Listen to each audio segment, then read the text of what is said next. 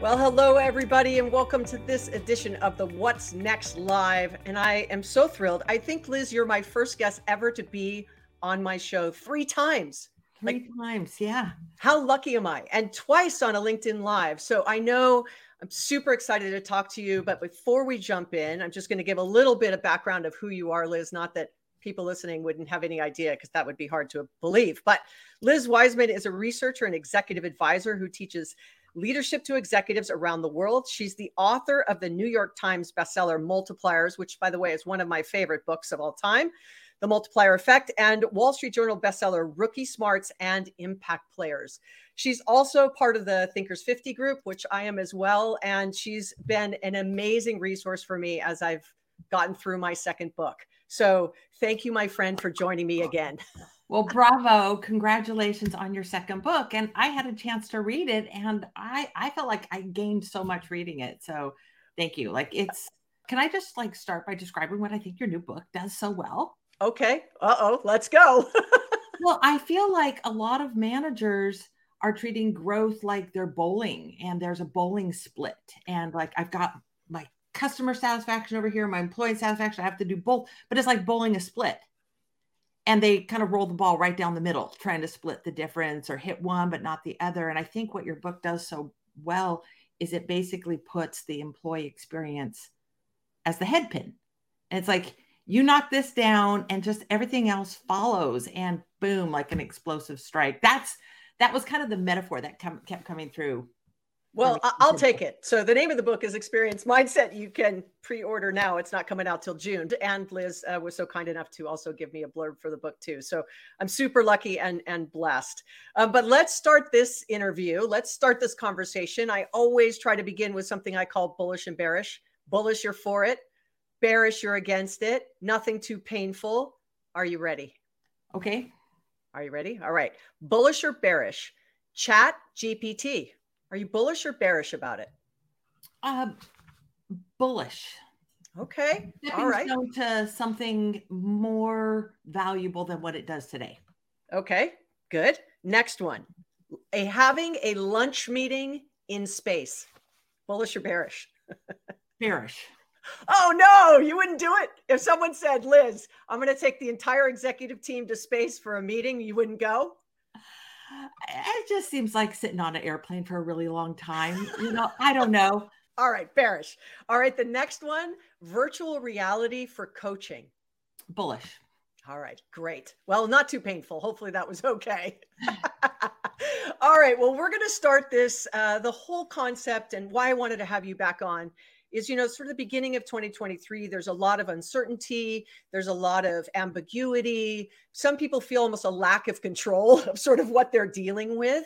And I think who better to come on and have this conversation than you, Liz? So let's start at the top. What are you hearing around this whole beginning of the year and what's sort of facing us ahead, as it relates to business, growth, attracting talent, leadership? I mean, there's so many directions we could go, but you're talking to so many executives. Where should we begin?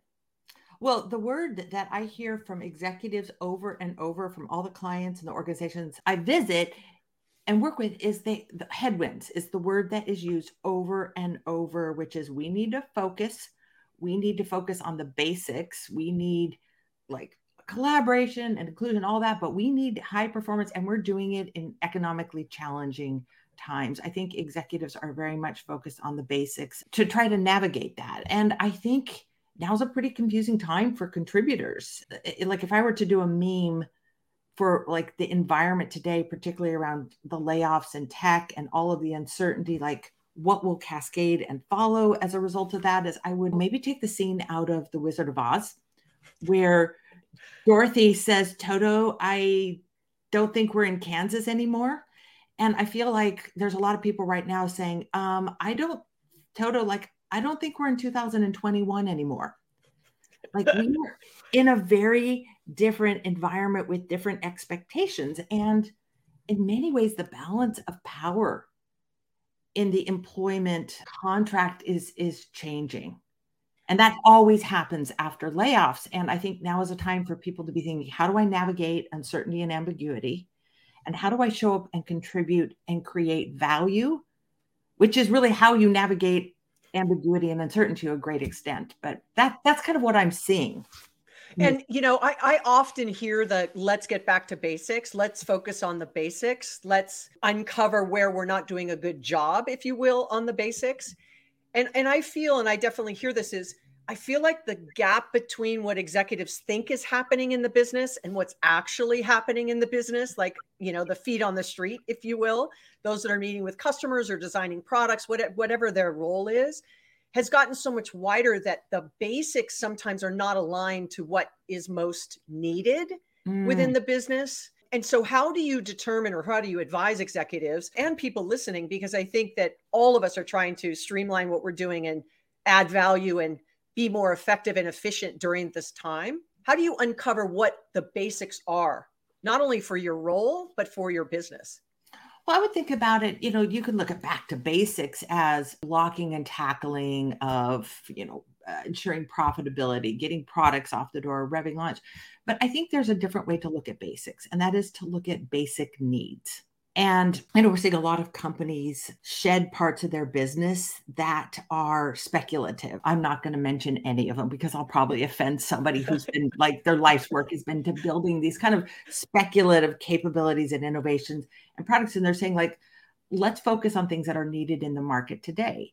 And this is kind of the mentality we need inside of the organization. When I studied the most impactful contributors, what I found is that kind of fundamentally, these were people senior leaders describe as extraordinarily valuable, impactful, influential inside organizations and industries. These are people who don't just do their job. These are people who do the job that needs to be done. Emphasis on the word need. Needs, which means they are people who are heat seeking. Like, what is it that people need right now? So instead of having this inward orientation, they have an outward orientation. And in times of uncertainty, it's so easy to contract and to pull inward, like, what's my role in this? What's happening to me? What do I want? Am I getting what I want? And I think the most impactful people turn outward, which is what is it that the organization needs? What does the market need? What does my boss need? What do the senior executives need? What do my stakeholders, my collaborators, my clients?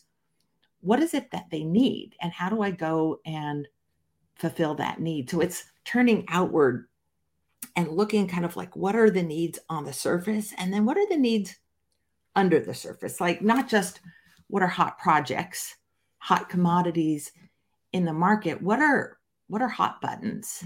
What are hot issues? And then pointing ourselves entirely toward where there's heat. What I love most about when you talk about this, focusing on this kind of job that needs, and a big bold on needs to be done, is that these impact players, right, they change their perspective and perceive situations from other people's point of view, not just their own, which means they're constantly sort of learning and adapting, where that kind of beginner's mind, right, versus that sort of expert's mind of I know how to do this. I'm not looking for any external input. I'm just going to go do it because it's always worked for me, or this is the way we've always done it. Whether it's a growth mindset, fixed mindset, if you want to go Carol's route, like it doesn't matter, like, but same sort of flow through thinking. And some, I believe, are not comfortable with that. I need to go ask and uncover what might be my blind spot, right? Or where the quote, the need is. And so if they're listening to this and they're going, yes, I want to be one of those impact players, but I don't know who to go to ask to get that external perspective. And I don't know how to ask to get that external perspective. What would you say to those people? Well, I think of it as like the most impactful people have a multi-angle view of a situation. Like they just can see things from more angles. I was struck recently. My brother-in-law is a movie director, and he's filming a movie in Prague, Ballerina, plug for his movie. I don't think it's going to need a plug. It's got Ana de Armas in it. But anyway, I was there on set and having dinner with him, and he was like mapping out the next day's shoot. And he was describing what he does as a director to get ready for every single day's shoot. So they get done filming, they look at the dailies. And then he's like mapping out, okay, here's what we're shooting tomorrow. And here are the angles that I want. And that's his job as a director, is like, okay, I want this angle. I want like a wide angle here. I want a far. And, part of the battle with the producers is, how do I get as many cameras in this room as possible? And usually rich film has multiple cameras. You're not watching it from a single angle. And the director has this ability to like look at close up, go far away, wide shot, direct shot. And then the editors can pull that together. This for me is very much a metaphor of, when we go into a situation fraught with ambiguity where we're not sure what happens, like, how do you get as many cameras in that room as possible? How do you see a problem, a situation, something that is fraught with ambiguity and uncertainty? Naturally we see our own angle, our own camera, which is, I have this direct line to this. But how do you get your boss's angle on this? How do you get your client's angle, your senior executives, your collaborators, maybe your nemesis in the organization? And when we can gather that footage, then it becomes so clear what we need to do with it. Because what we're gathering when we see other people's angle on something is, well, what do they need from this? Like, what's a win for them? How do I create value for them? And that gives us this clear picture, which helps us move toward it. Like, it's hard to change without a compelling reason to do something differently. But when we start to get this rich picture of what needs to happen to navigate uncertainty and what value looks like, then it's easier to move toward it, because we can move toward it with confidence. Well, and I think what's highlighted for that, I mean, I'm going to try to create correlation here on your work. So hopefully I'll do it justice. But if you are listening and you go, yes, some of it is, as managers, we have to hire for that kind of mindset and behavior versus this tried and true, I think, misnomer, by the way, of this cultural fit, right? Hiring for cultural fit, right? Versus hiring for mindset and behavior. And so cultural fit may be fixed mindset. I'm just using that as a drastic example, right? Versus hiring for somebody who has that mindset of, I'm going to approach it from multiple positions with lots of different lenses. I like talking to lots of people and getting input and hearing and listening for those kinds of behaviors from someone versus, well, this is the way I did it, and I'm sure it will work again. And cultural fit is so important for people to be successful in an organization, but people don't have to start out as a strong cultural fit. Like, there's a lot of research that shows that people adapt and figure out, like, what you want is not someone who fits the culture. You want someone who can decode the culture.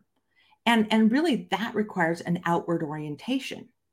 And an outward orientation really requires confidence. My buddy at Oracle and I were sitting around years ago talking about, like, what's the most important thing to hire for? And I remember, this was Ben Putterman, who's now at Rivian. He said, Liz, I think more than anything, you hire for confidence. And I really think the more I understand kind of the mindsets of the best leaders, the thing I explored in Multipliers is that you want leaders who are confident in their own intelligence and capability. So much so that they don't have to come to work every day trying to prove they're the smartest person in the world, and they end up acting like a jackass, inside the organization. You want someone who's like, I'm brilliant, I'm great at what I do, I'm smart, I'm talented, I'm gorgeous, whatever it is, and I'm over it. And so I can spend my time looking at the people on my team, trying to understand what are they good at, and how do I get them engaged and deploy them in the right kinds of ways. And I think very similarly, when we hire talent on our teams, we want people who are confident enough in their own abilities, the own value that they contribute, and like secure enough that they can spend their time not trying to prove their value, but understanding what value looks like to the people around them, and then going after that. Like, how do I create value elsewhere?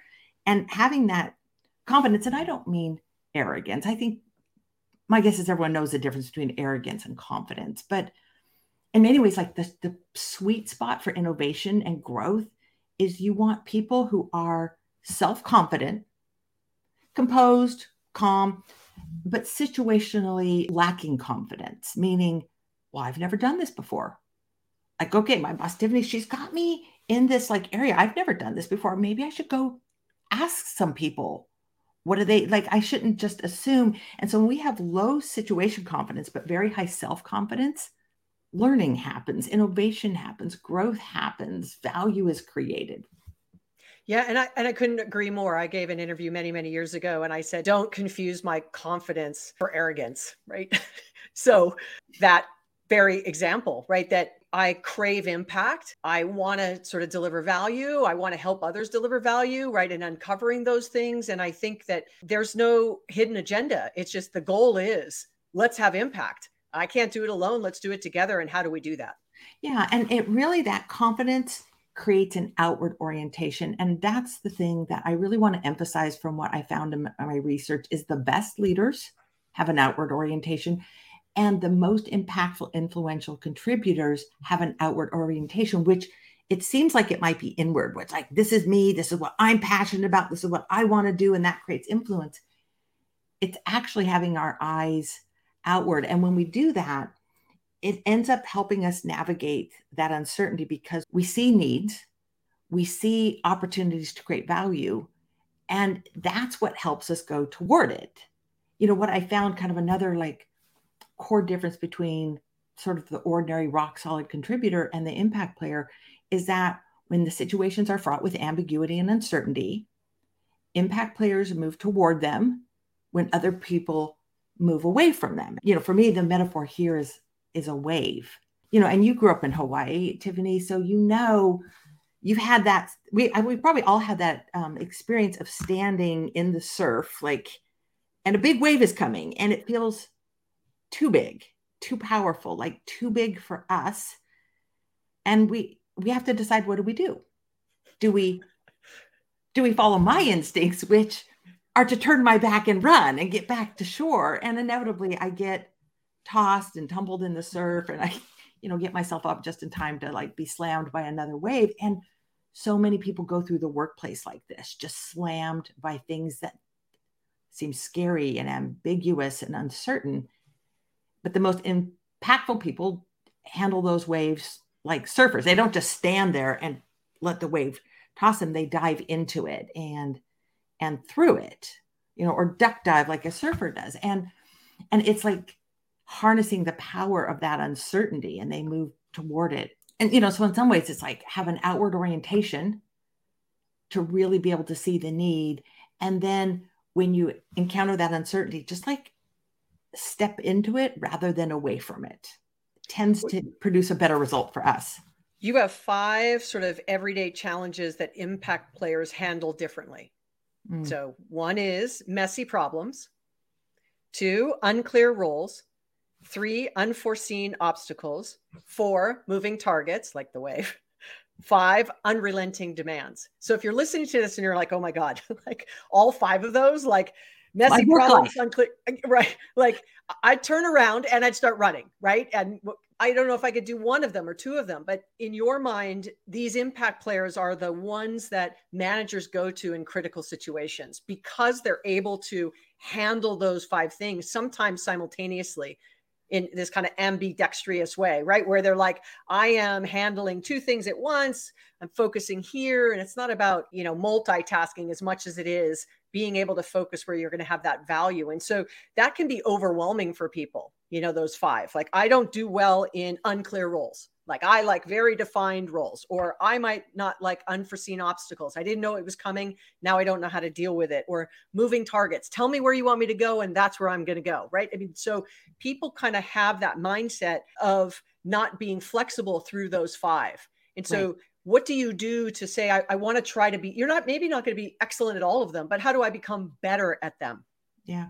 Well, I think all of those are messy, uncertain, ambiguous, moving, can't find my balance place kinds of situations. Are all situations without a playbook. And they're all situations where we have to take charge of them. That's scary. And so I think like there's a way to de-risk all of those situations.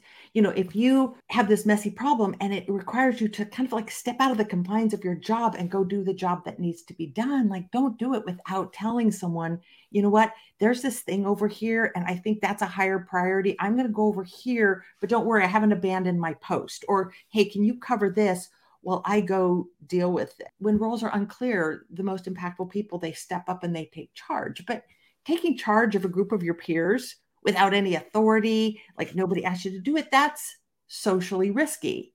But you can de-risk that situation. Let's say you're in a leaderless meeting, bunch of, smart people there collaborating, but it's unclear who's in charge.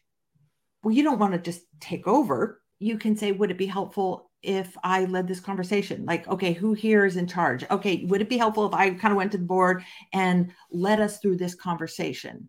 Or I'd be willing to take the lead on this, but I don't necessarily want to I don't need to be in charge of it forever, but I will get us through the launch of this. And then I'd love to have somebody else take over. Like, we can gain permission and support for our leadership. When targets are moving, you feel like, man, I just was given this goal and now I've got to point myself at a new goal. We can go in and say, okay, it seems like this thing I'm working on is no longer most relevant. Like, would it be okay if I stopped this project and started this instead? Most managers are like, yes, exactly. Like, that's what's relevant. Or, hey, you know what? Seems like we need to be doing something different. Means I've got to go learn a bunch of new things. I'm going to be a little wobbly at first at this, but I'm willing to go do that. But forgive me for the next, 3 weeks while I'm learning how to do this. Like, all of these are ways that we can de-risk an ambiguous situation. One of the things you say in Impact Players is we can under contribute by over contributing. We can deliver too little value while working extremely hard. I think that is so profound, right? Because some people think I'm working hard, doing a lot of stuff. I must be contributing a lot of things. And I think this is one of those misunderstood realities. So if you have those sort of 5 things that we deal with, don't think just over contributing in each one is going to make you more valuable to your team, to your manager, to your company. Well, this is what was shocking when I did this research comparing the impact players versus rock solid ordinary contributors. And here's the profile of the rock solid ordinary contributor is they're doing their job. They're smart. They're capable. They're hardworking. They're focused. They stick with things. They play nice on teams. They carry their weight, but often they're working hard, but missing the opportunity to contribute because their head is down, doing their job, focused on what they signed up to do, what they want to do. Sometimes. Sometimes.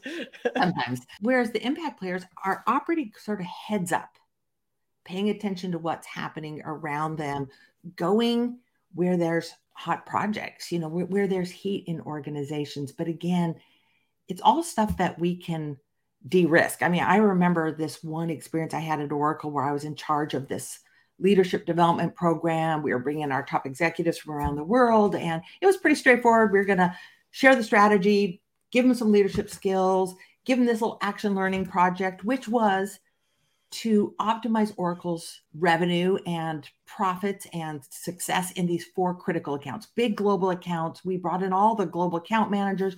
We spent a lot of money profiling these 4 accounts. And we were doing this action learning project where these 30 executives would look at these accounts and figure out how do we optimize our presence there. And it was a 5-day program. And on day 4, the group's like, yeah, we don't want to work on these 4 accounts. We actually think we have a more important piece of work to do. We want to help the executives see that our strategy is flawed.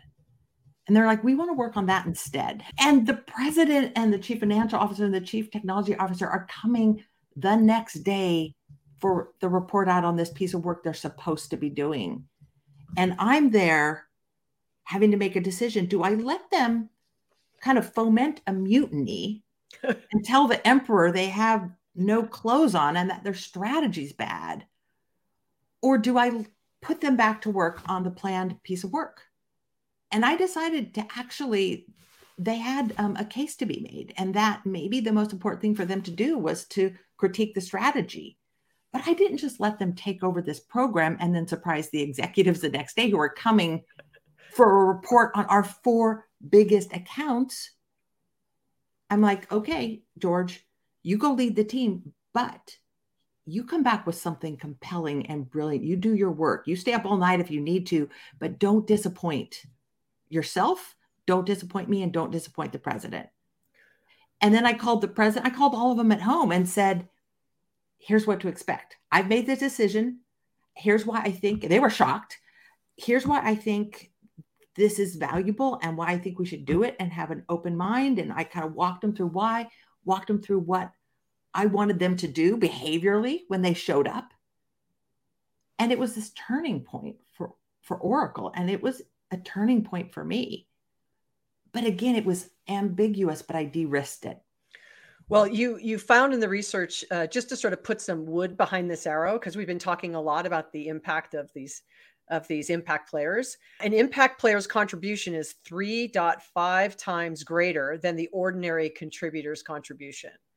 So when you're thinking, why am I not getting this promotion, or why am I not getting pulled aside to run a project, or why am I not tapped to do some special project, or why do people not listen to my ideas, or whatever the case might be? Why am I not getting up to bat? Like, put me in, coach. Yeah, put me in, coach. What are the things you can do to help create that multiplier effect, to use a play on both of Liz's books, in order to become that impact player, right? The further you can do it, right? It's this multiplier of, you get good at one thing, you get good at the next thing, all of a sudden, all those things are humming, right? You're looking externally, you're able to be self-aware, you can rally the team, you're getting pulled into projects, you're getting put into the at bat, you're getting all of those.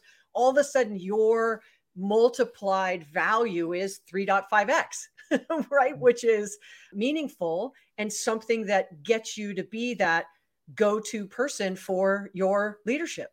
Well, if you want to be that go-to person and have that kind of value, 3.5x ascribed to you and your work, and get the opportunities that presents, is number one, you want to be self-managing. We don't have time to go into all the details, but when I looked at what managers really value and all the behavior of what they value people, they really value people who figure out what needs to be done, do it, don't ask for permission. They just make things happen. And my conclusion as I step back from this, and like, oh, managers don't really like managing. Even managers don't like managers. But it's actually the right time for this, because most people don't want to be managed. They want to be able to manage themselves, and they appreciate some good leadership, but be self-managing, which means being able to figure out where to point yourself and do things before you're asked, get them all the way done. Be self-managing, but also help your leaders manage uncertainty. I think that this has just been an amazing conversation at the beginning of the year. It's one of those things that hopefully people will re-listen to this interview.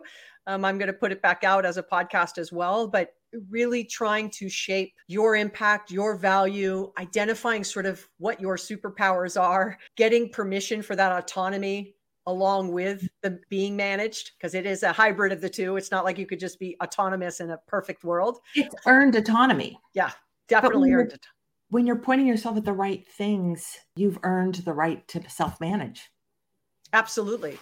Absolutely. And, I often get asked, that people from the outside will be like, you have such a dream job. And I would say, yes, yes, and tremendous amount of autonomy, right? Tremendous amount of earned autonomy, but still autonomy, but yet still held accountable for certain things. But not, if I look back 20 years ago or even longer, how I was managed then versus how I'm managed now is night and day. I mean, it's not even on the same playing field, right? I mean, it's just completely different. But it took me work of doing all these things we've been talking about, right? Identifying, understanding, and then just showing up. So with that, Liz, again, I'm just grateful for your friendship. I am so thankful that whenever I reach out, you always respond, which is just amazing. But with the final last words that you would leave to our listeners, how they can keep track with your work, and what you're doing, and how they can continue to follow your wise wisdom.